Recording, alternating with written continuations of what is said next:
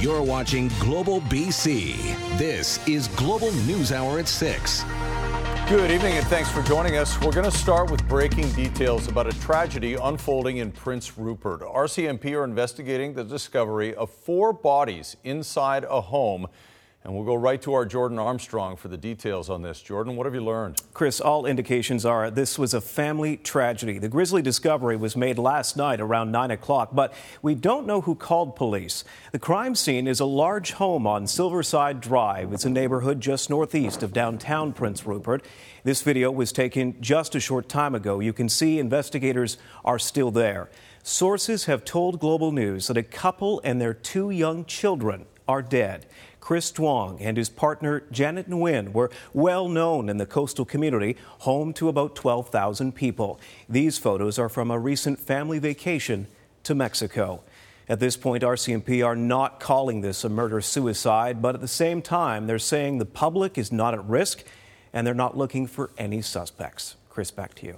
All right, Jordan, thanks very much. Rain and cooler temperatures the past few days have helped fight the wildfires in BC, but officials are warning not nearly enough rain has fallen to improve the overall fire danger. And as Richard Zussman shows us, spending on the firefight has just blown past a major milestone. Province on high alert, preparing for the worst. As we move further into the wildfire season, I urge people to stay informed and be prepared. The BC government providing an update Wednesday as officials brace for this fire season to continue to break records. Since April 1st, there have been 433 wildfires across BC, burning 762,000 hectares. Compare this to the 20-year average, where at this point of the year, there would typically be 306 fires, but only 18,000 hectares burned. The 20-year average is down here, and this season is way up there. The vast majority of these hectares are burned within the northeast region of the province, where we continue to respond to our largest incidents. Rain has splashed down in parts of the province over the last few days, and a little more is in the forecast, but it's nowhere near enough. We were very grateful for the rain that we saw over the last several days, but from what I understand, it was not enough to alleviate our concerns. We're in a tricky spot, and I guess to be really, not too technical, is we need sustained rainfall over the course of a period of a week, 7 to 10 days, and that's just not in the forecast. With the fire hazard high, the cloudy weather actually hurts the chance of fighting fires. Not only is there a higher risk of lightning, it's actually harder to spot the fire. It's very challenging to detect fires when you have smoke and cloud cover in the interior and up the spine of the province. Fighting fires coming with a cost. BC Wildfire Service has already spent more than $100 million. And even though the government has budgeted just over $200 million, the money will be there no matter the fire situation. The money is available when it's needed, and so that is not a concern.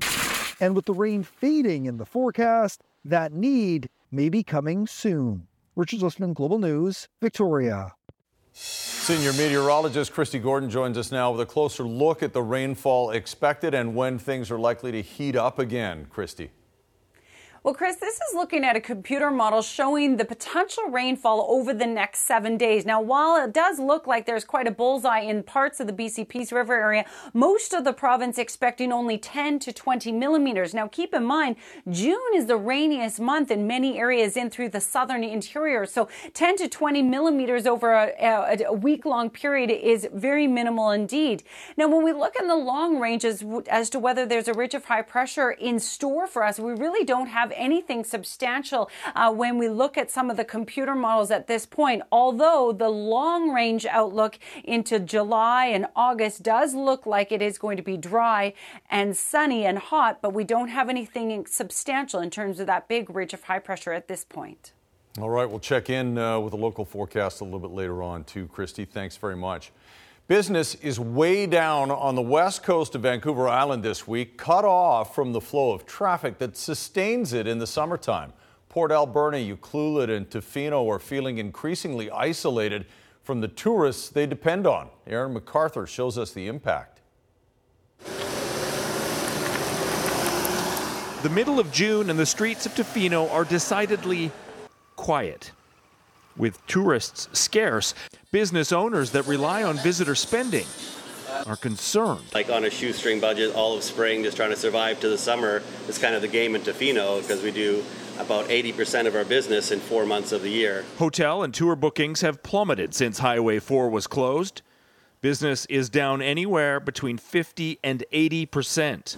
For House Adventures, a new tour company owned and operated by the Ahousaht First Nation, they slow down not how they expected to be spending their second month in business. It's definitely not what you hope for when you're sort of planning out how the business is going to get off the ground, but take it all in stride and do what we can to maximize all of our operations. Tofino and Ucluelet's economies run on tourist dollars during the summer. There is still road access, but it's not ideal. A motorhome off the side of the logging road to Port Alberni showing just how dangerous the route can be. Tourists are being reminded to only make the trip if it's essential. Airlines have increased flights into the West Coast, but those are bringing just a fraction of the typical number of visitors. Highway 4 isn't expected to open until next week, and that's only one lane. Full reopening not scheduled until mid-July. So it's not a joke. This is really, the potential to be quite devastating for many of our businesses and our communities on the coast. Tofino, Ucluelet, First Nations communities are all open for business. But the longer this slowdown goes on, the more impact it will have.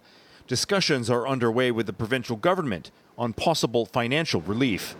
Aaron MacArthur, Global News.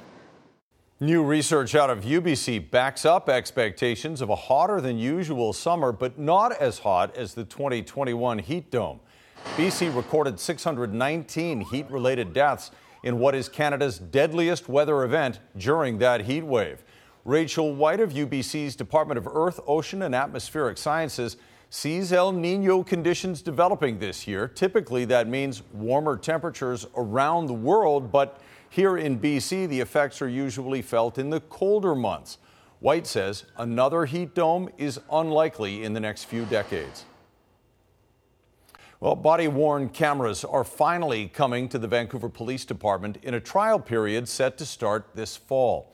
The VPD is following through on a recommendation from the Miles Gray inquest. But as Krista Dow reports, not everyone believes they're a helpful tool. Police interactions like this routine traffic stop are generally uneventful. But in some cases, things can quickly go south. What if there's no cell phone footage? What if there's no CCTV footage? We are essentially fighting the word of a police officer against a person who might have a bad criminal record, who's going to be believed more. Now, another layer of police oversight, the implementation of body-worn cameras. We don't have to challenge their credibility. We don't have to challenge their reliability. We can actually look at the footage and we can see what actually happened. The Vancouver Police body-worn camera pilot project is set to launch later this fall and is estimated to last about 6 months. It's estimated 100 police officers will be outfitted with these new body-worn cameras. This is a tool that can aid in the determination of whether or not any use of force was appropriate, and that is very important. To me, that's the real goal here, is to have as much high-quality evidence as we can. The new measures stem from recommendations made by the jury in the Miles Gray inquest. The only witnesses in the 2015 beating death of Gray were the officers themselves. We would like to see them operated in any situation where there may be an interaction between the police and public that could result in the use of force that might result in serious harm or death. But not everyone is on board, some questioning the efficacy of the cameras and are concerned for people's privacy. To think that there's going to be agents of the state walking around collecting just everything, even conversations that are, people aren't even aware are being captured.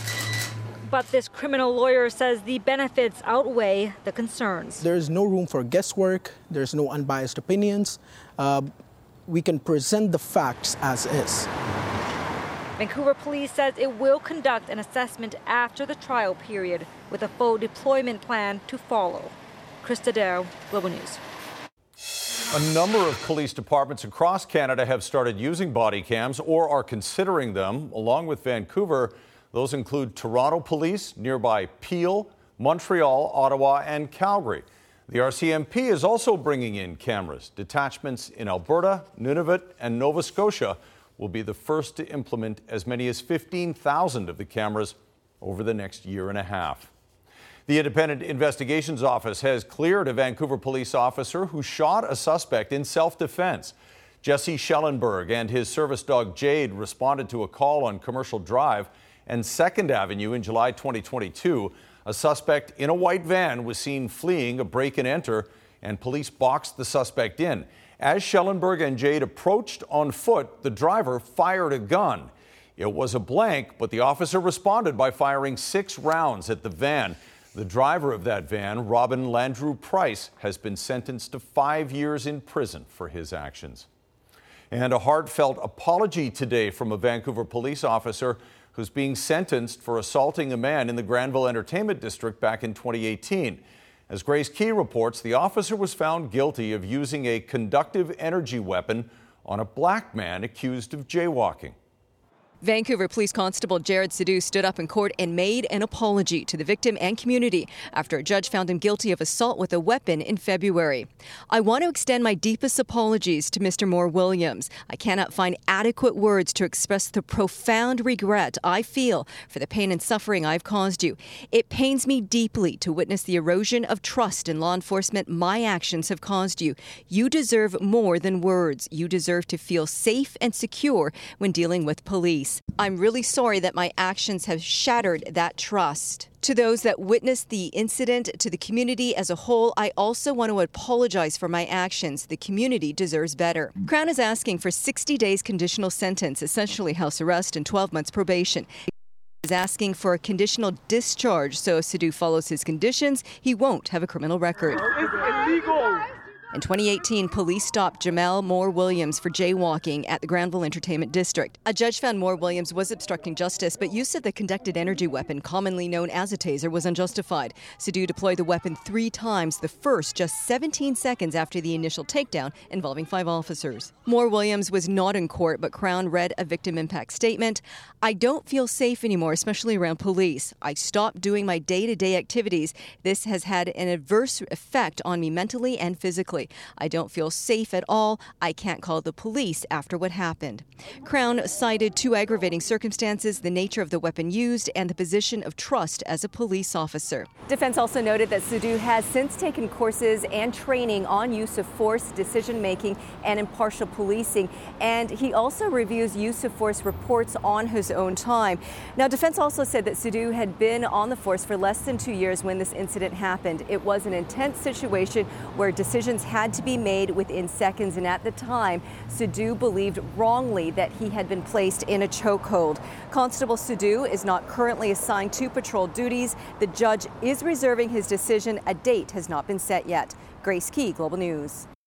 Public Safety Minister Mike Farnworth has sent another cautionary letter to Surrey City Council.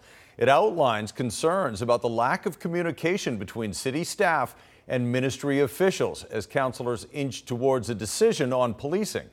As Catherine Urquhart reports, Farnworth is urging the city to keep the lines of communication open. As the City of Surrey grapples with a decision to either keep the RCMP or transition to the Surrey Police Service, BC's Public Safety Minister has delivered a warning letter. It alerts Mayor and Council they need to share information, and if their plan doesn't meet mandatory conditions, this could create a policing crisis, which puts into question safe and effective policing in the City of Surrey. What I'm particularly concerned about right now is that there had been a lot of information sharing and an agreement that we would see the penultimate draft, the final draft before it went to council. We've now been informed that that's not the case. It really surprises me that there was a lack of transparency on behalf of the city in terms of the information that should be forwarded to the province. On April 28th, the province released a report recommending Surrey continue transitioning to the SPS and offered financial assistance totaling $150 million. Surrey was advised they could keep the RCMP only if non-negotiable staffing conditions were met. Nearly 7 weeks later, still no decision. All police officers in Surrey, whether RCMP or SPS, need a clear timeline. We need a timeline for a decision. The uncertainty has been dragging on for too long, and we need to be able to move forward. Also weighing in on the policing debate, Premier David Eby, who is urging cooperation from the City of Surrey. We need to have an open relationship with the City of Surrey to work through this, and we need to make sure that the residents of Surrey get the policing that they deserve. Surrey Mayor Brenda Locke refused to comment on the letter, but has called a last-minute closed council meeting for 2 p.m. on Thursday. Catherine Urquhart, Global News. And Keith Baldry joins us now with more on the policing situation in Surrey. Keith, the Solicitor General, Mike Farnworth, has given his recommendation, but at what point might he step in even further?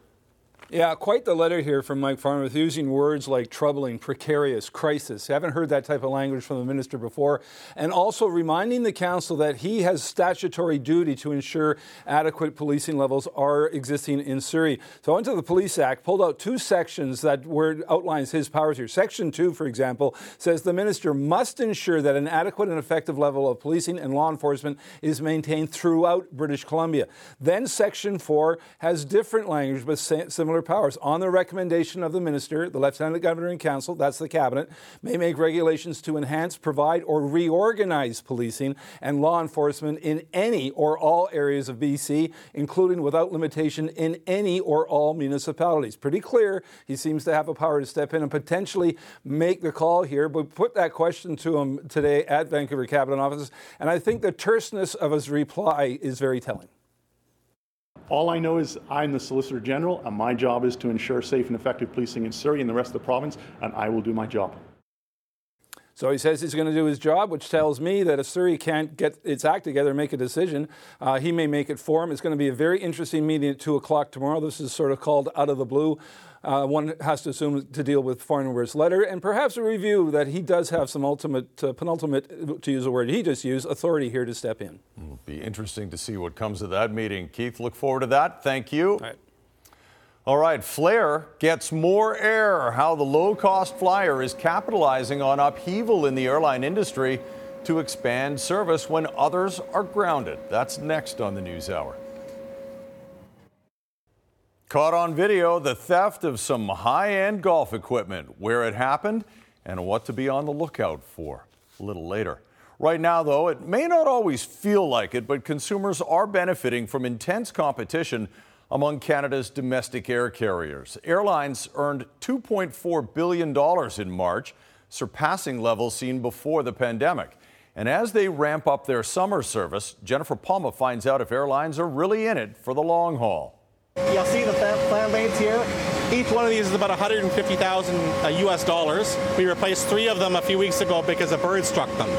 Big money being spent on safety and ensuring their growing fleet continues to fly. Ultra-low-cost carrier Flair Airlines has leased 2 more planes to deal with summer travel demands, meaning 18 planes will fly Flair's logo. What makes customers happy is an awesome operation.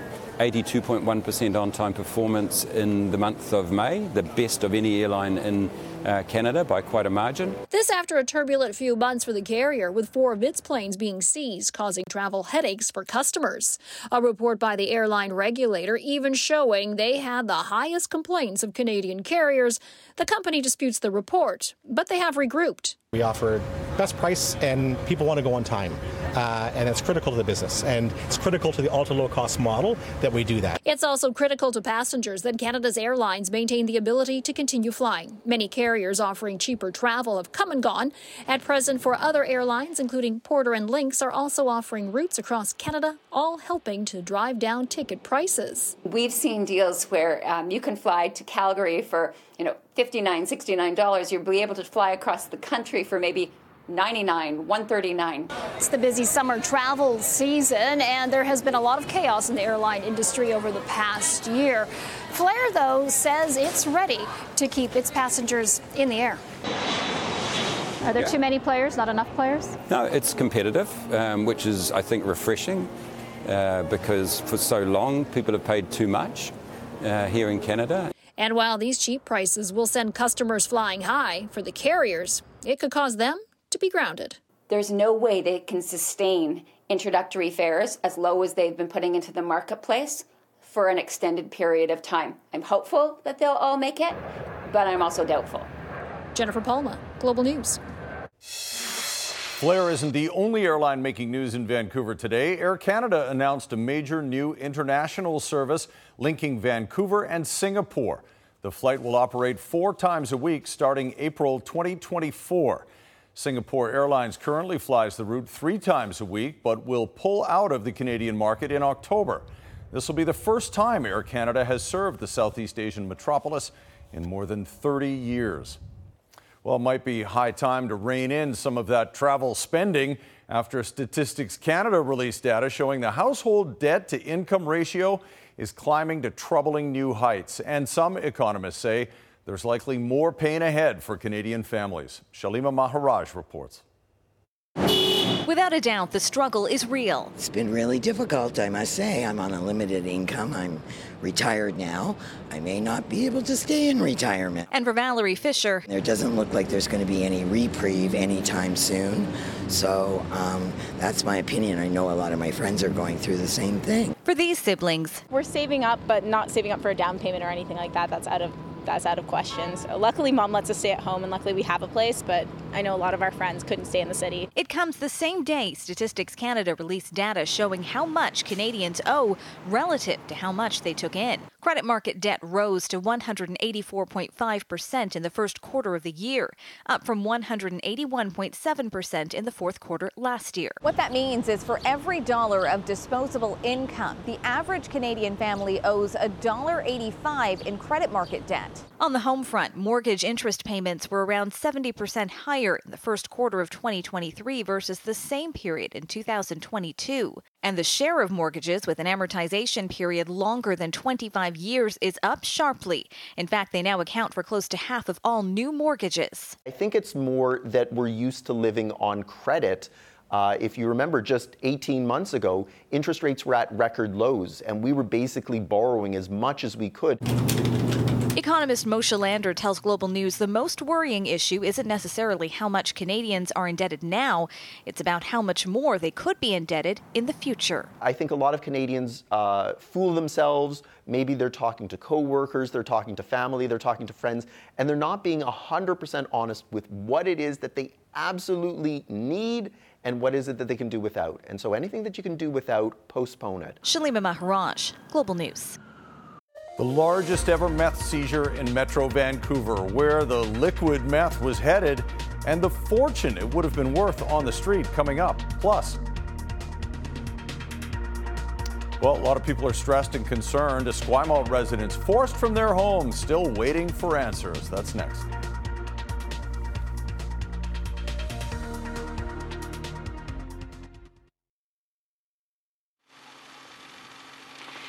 Good evening. Traffic is moving well both ways over here at the Alex Fraser Bridge, but there is a crash on the Richmond side at Highway 91 and the 99. Contact Kermac for expert windshield repair and replacement services while supporting Kermac Cares for Kids. Kermac is celebrating 50 years of collision and auto glass services. Choose the best. I'm Trish Jewison in Global One at the Alex Fraser Bridge. A Mission man has been found guilty of 1 count of sexual assault in relation to an attack that was caught on camera in North Vancouver last year.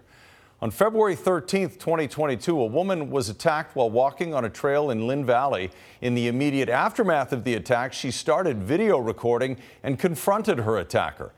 Jairus Paul Kovacha Sacramento was later identified and arrested. He'll be sentenced at a still-to-be-scheduled date.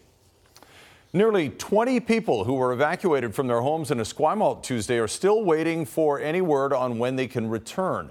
Their apartment building has been deemed unsafe. Kylie Stanton has more on the construction site incident that started it. Fill is brought in by the truckload, picked up and moved to where the ground gave way early Tuesday morning. We got a call from the construction company saying there had been a collapse of their shoring, and they were asking, there'd been a large amount of earth that had moved. It took with it this vehicle and several trash bins, potentially compromising nearby apartment buildings. I just felt the tremors. I thought it was just the trucks rolling in, but it was the ground shaking, so like around collapsing. Roughly 10 residents who were forced to evacuate from this building have since been allowed to return. But the 20 or so living here, where the parking lot has become a sinkhole of sorts, are now displaced and waiting for answers. People are stressed and concerned. I think a few residents are staying with relatives and some are staying in hotels. It is nerve-wracking, and all I can say is hoping for the best. According to Esquimalt Fire and Rescue Services, the construction company called in the collapse as soon as it happened. And within minutes, crews responded. Engineers have since been working to determine what caused the shoring to fail while formulating a plan. But so far, there's no update on the status of the building. They want answers, but we don't have the exact answers that the people that live here are looking for or the people in the community are concerned about. Global News reached out to Eagle Crest Construction for comment, but did not receive a response. According to WorkSafe BC, there were no injuries in the collapse, but neighboring residents were only able to grab the essentials. Now, with the help of escorts, they're coming back to retrieve pets, medications, and valuables, not knowing if or when they'll be allowed back. I'm hoping to return. It's been a good home for us. Kylie Stanton, Global News, Esquimalt. The Canada Border Services Agency is showing off its largest ever seizure of methamphetamine. Border agents made 4 separate seizures, totaling more than 6,000 kilograms, nearly 14,000 pounds of liquid meth. The drug was disguised as canola oil and bound for Australia, where it has an estimated street value of 1.7 billion with a B Australian dollars. All of the drugs were found during inspections of cargo moving through the Port of Vancouver. The role of international organized crime groups is a major part of the investigation. Organised crime groups work across countries, and that's something that we do in law enforcement as well. So really important for us to continue to do that. In terms of which organised crime group, it's not something that we'd be prepared to label yet. Still very early stages of the investigation. To put the size of these seizures into perspective, from 2018 to 2022, the CBSA Pacific region seized around 2,000 kilos of methamphetamine from 653 individual seizures. So far, 6 people have been arrested in Australia, and police there and in Canada say their investigation continues. BC is taking a major step to combat its deadly opioid crisis. It's providing universal coverage for opioid agonist treatment, the first province in Canada to do so. BC's Ministry of Mental Health and Addiction says the coverage is now in effect for all residents with an active medical services plan. It aims to remove cost barriers for individuals seeking medications to help prevent withdrawal and the risk of death. There have been more than 11,000 toxic drug-related deaths since BC declared a public health emergency back in 2016. Well, golfers like early tee times, but these guys weren't looking to hit the links. Thieves caught on camera gripping it and ripping it off. Where this happened, next on the NewsHour. Plus, a medical emergency during today's BC Lions practice. What we're learning about the collapse of a player.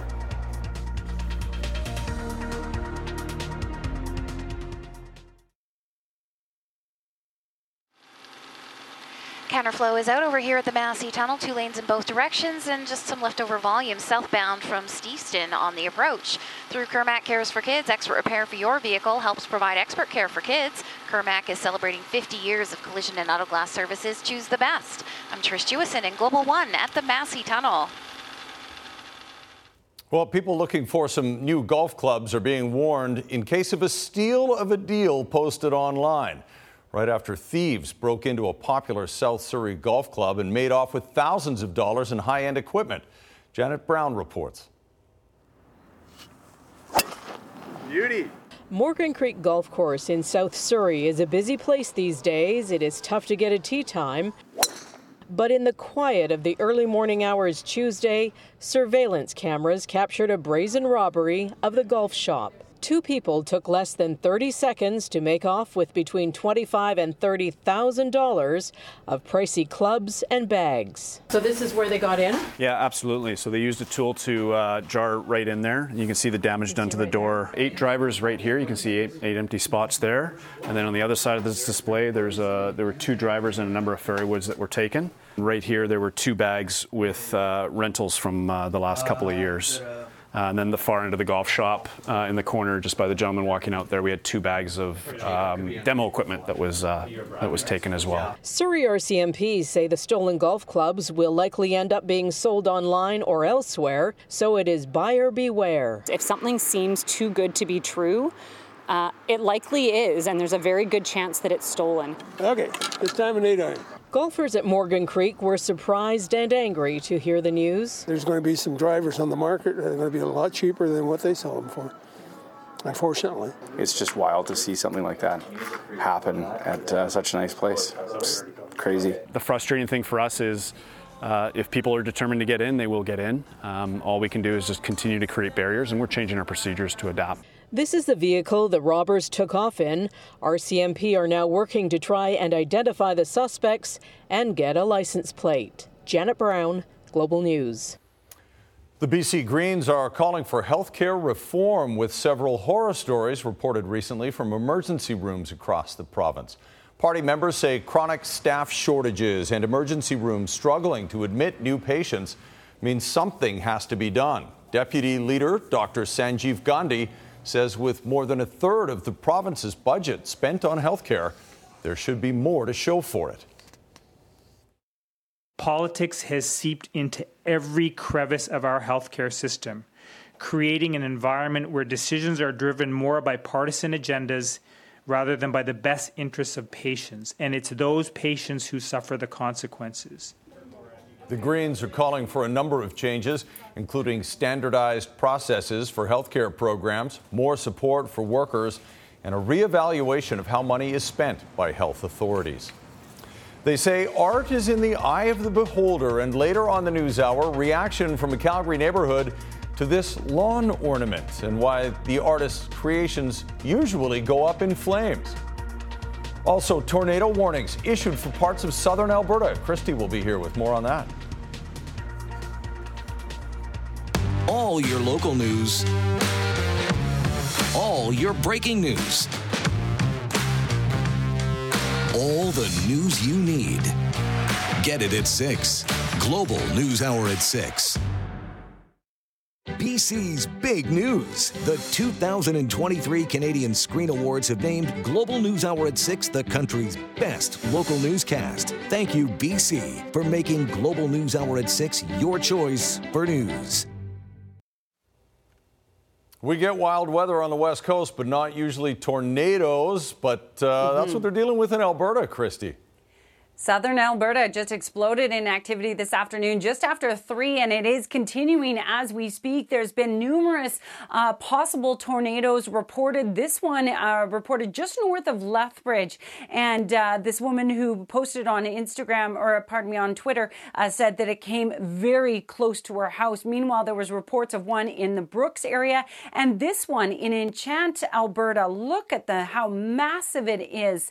So we do still have some warnings that are in effect right now, but certainly everyone in these regions have been urged to stay indoors. No reports of damage or anyone injured at this time. Again, this is just still happening right now. So right now we still have warnings in effect and watches in through the southeastern portions of Alberta. Now, we've had an extension in our region. We had a few lightning strikes today, but nothing compared to that. We've had an extension, though, of our air quality advisory. We have a strong northerly flow across the province, and that's pushing the smoke much further south, and we're going to continue to see that even in the southern interior tomorrow. Local smoke coming and going, and certainly widespread smoke in the BC Peace River area. BC Peace did have a number of thunderstorms today, but the bulk of the rainfall was in that southeastern corner of our province. We remain cloudy in Metro Vancouver, but we are expecting a clearing tomorrow. In fact, the clearing will occur across much of the province except for this system driving in, and that will impact our region as we head into our Friday. Friday. So although we've got a sunny day on the way for most of the province tomorrow,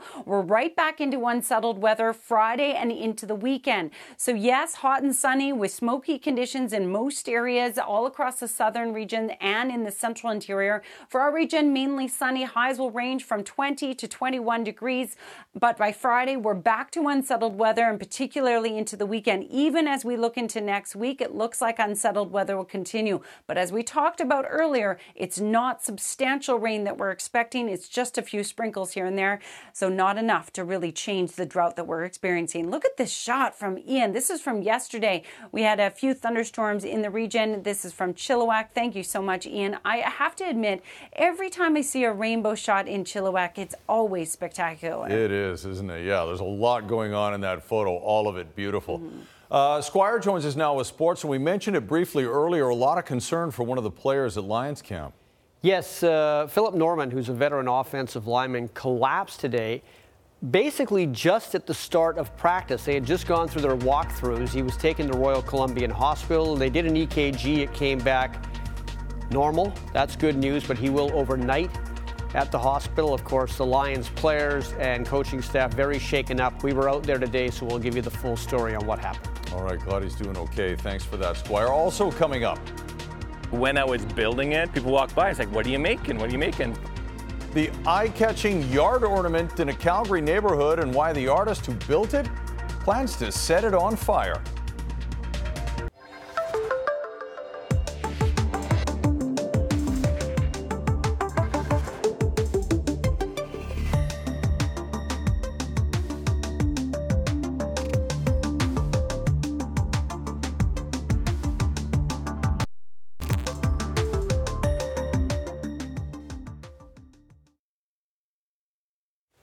All right, Squire's here now with the latest on what happened at BC Lions practice. Well, yes, the Lions, of course, are getting ready for their home opener, which will be Saturday, 4 o'clock at BC Place against Edmonton. Now, they canceled practice pretty much around when it started today because during the walkthrough, veteran offensive tackle Philip Norman collapsed for reasons that still haven't been clarified, but the situation was serious enough that he was taken to Royal Columbian Hospital. He will stay overnight. He was awake. He was alert before he was taken there. That's good news.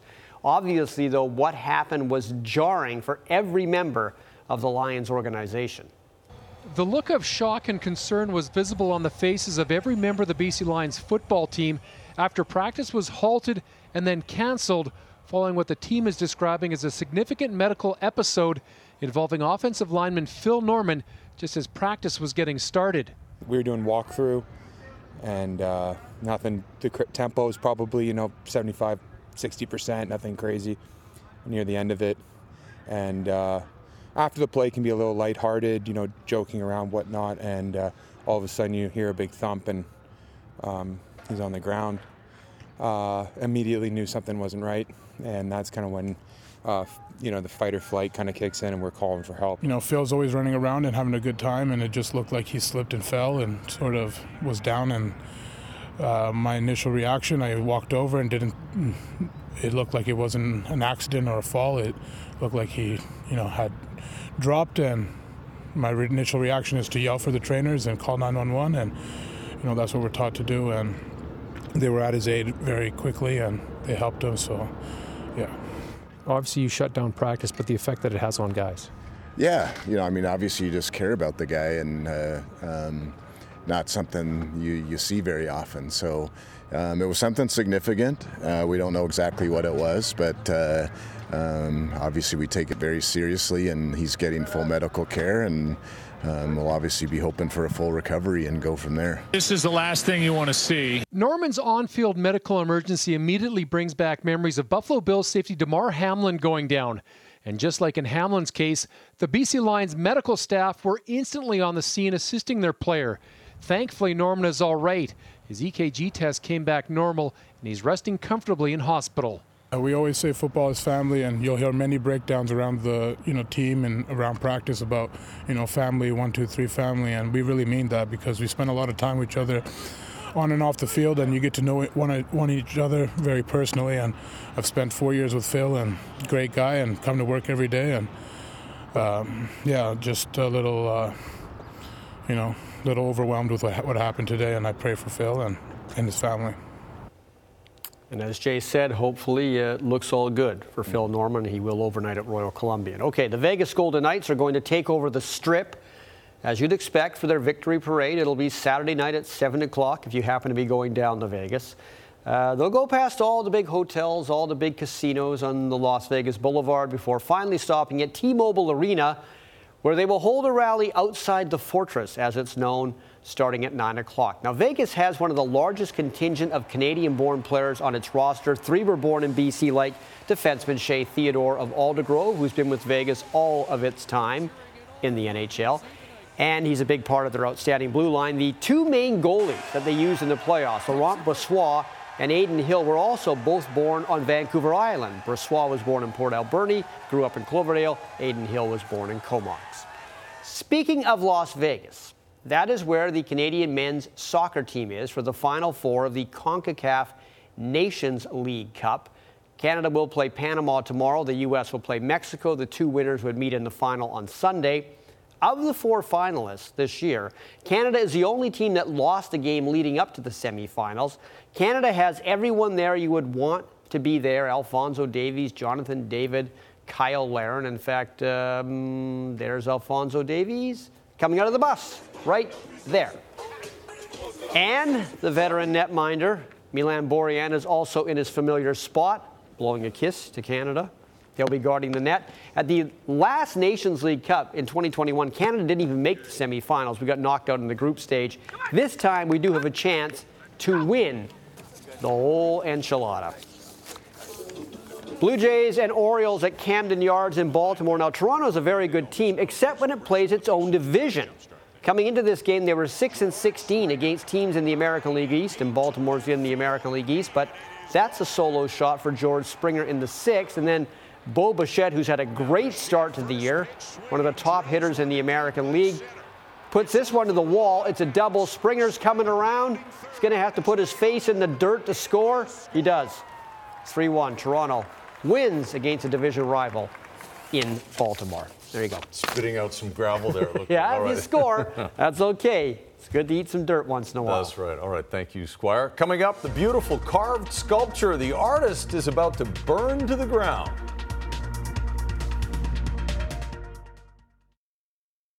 Jordan Armstrong is back with a preview of what's coming up on Global News at 11 tonight. Jordan? Chris, we will have the latest on that family tragedy in Prince Rupert. 4 bodies, those of a couple and their 2 children, found inside a home. Police are not looking for any suspect. Plus, you might remember this story. A woman attacked while walking on a trail in Lynn Valley last year. In the immediate aftermath, she started filming and confronted her attacker. Now a man's been found guilty of sexual assault in connection with that case. We'll tell you who he is at 11. Chris. All right. Thanks very much, Jordan. Watching an artist at work usually makes for a pretty interesting experience. And as Gil Tucker shows us in one Calgary neighborhood right now, it's got people pondering a burning question. When I was building it, people walk by. It's like, what are you making? What are you making? All kinds of ideas about what it might be. The feathers look like a bird, the wings, eagle, maybe, but the head's not a bird. Like what? Definitely an eye catcher in Neil Meyer's front yard.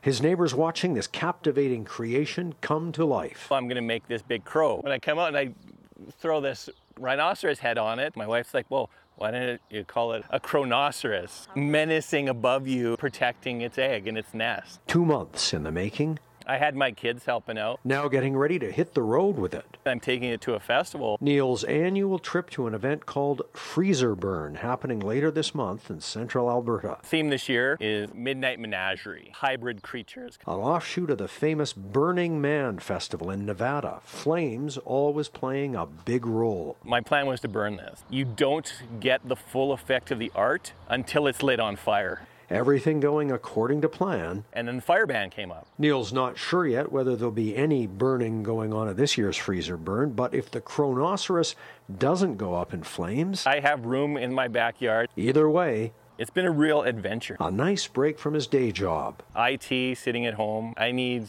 some outlets to be creative. A fun side note is like, The number of crows I have landing in this nest and perching on it has increased exponentially since I put it up. And what would the neighbors like to see happen? Cape Head, I'm kind of hoping to see it again. Maybe just burn the nest. Gil Tucker, Global News. That was the other thing too. Amazing. Crows visit the nest. No rhinoceroses so far, though, apparently in that Calgary neighborhood. Are there usually rhinoceroses running around? You grew up in Calgary. You would know if there's rhinos there. Never seen it happen. Pretty sure that is unlikely. And thankfully, no tornadoes either around here. Quick word on weather before we go. And none here, but there is still a tornado warning in parts of southern Alberta right now. People are being urged to stay indoors. All right, for our region, we are expecting sunshine tomorrow. Sorry, I was confused as to what day it was. Sunshine for a Thursday, but on Friday we are expecting a weak front to move across. That will bring a slight chance of showers. It's going to remain unsettled through the weekend also. I don't know about you, Christy, but Wednesday came up quick, Thursday too, so I understand. Thanks for watching, everyone. We'll see you tomorrow.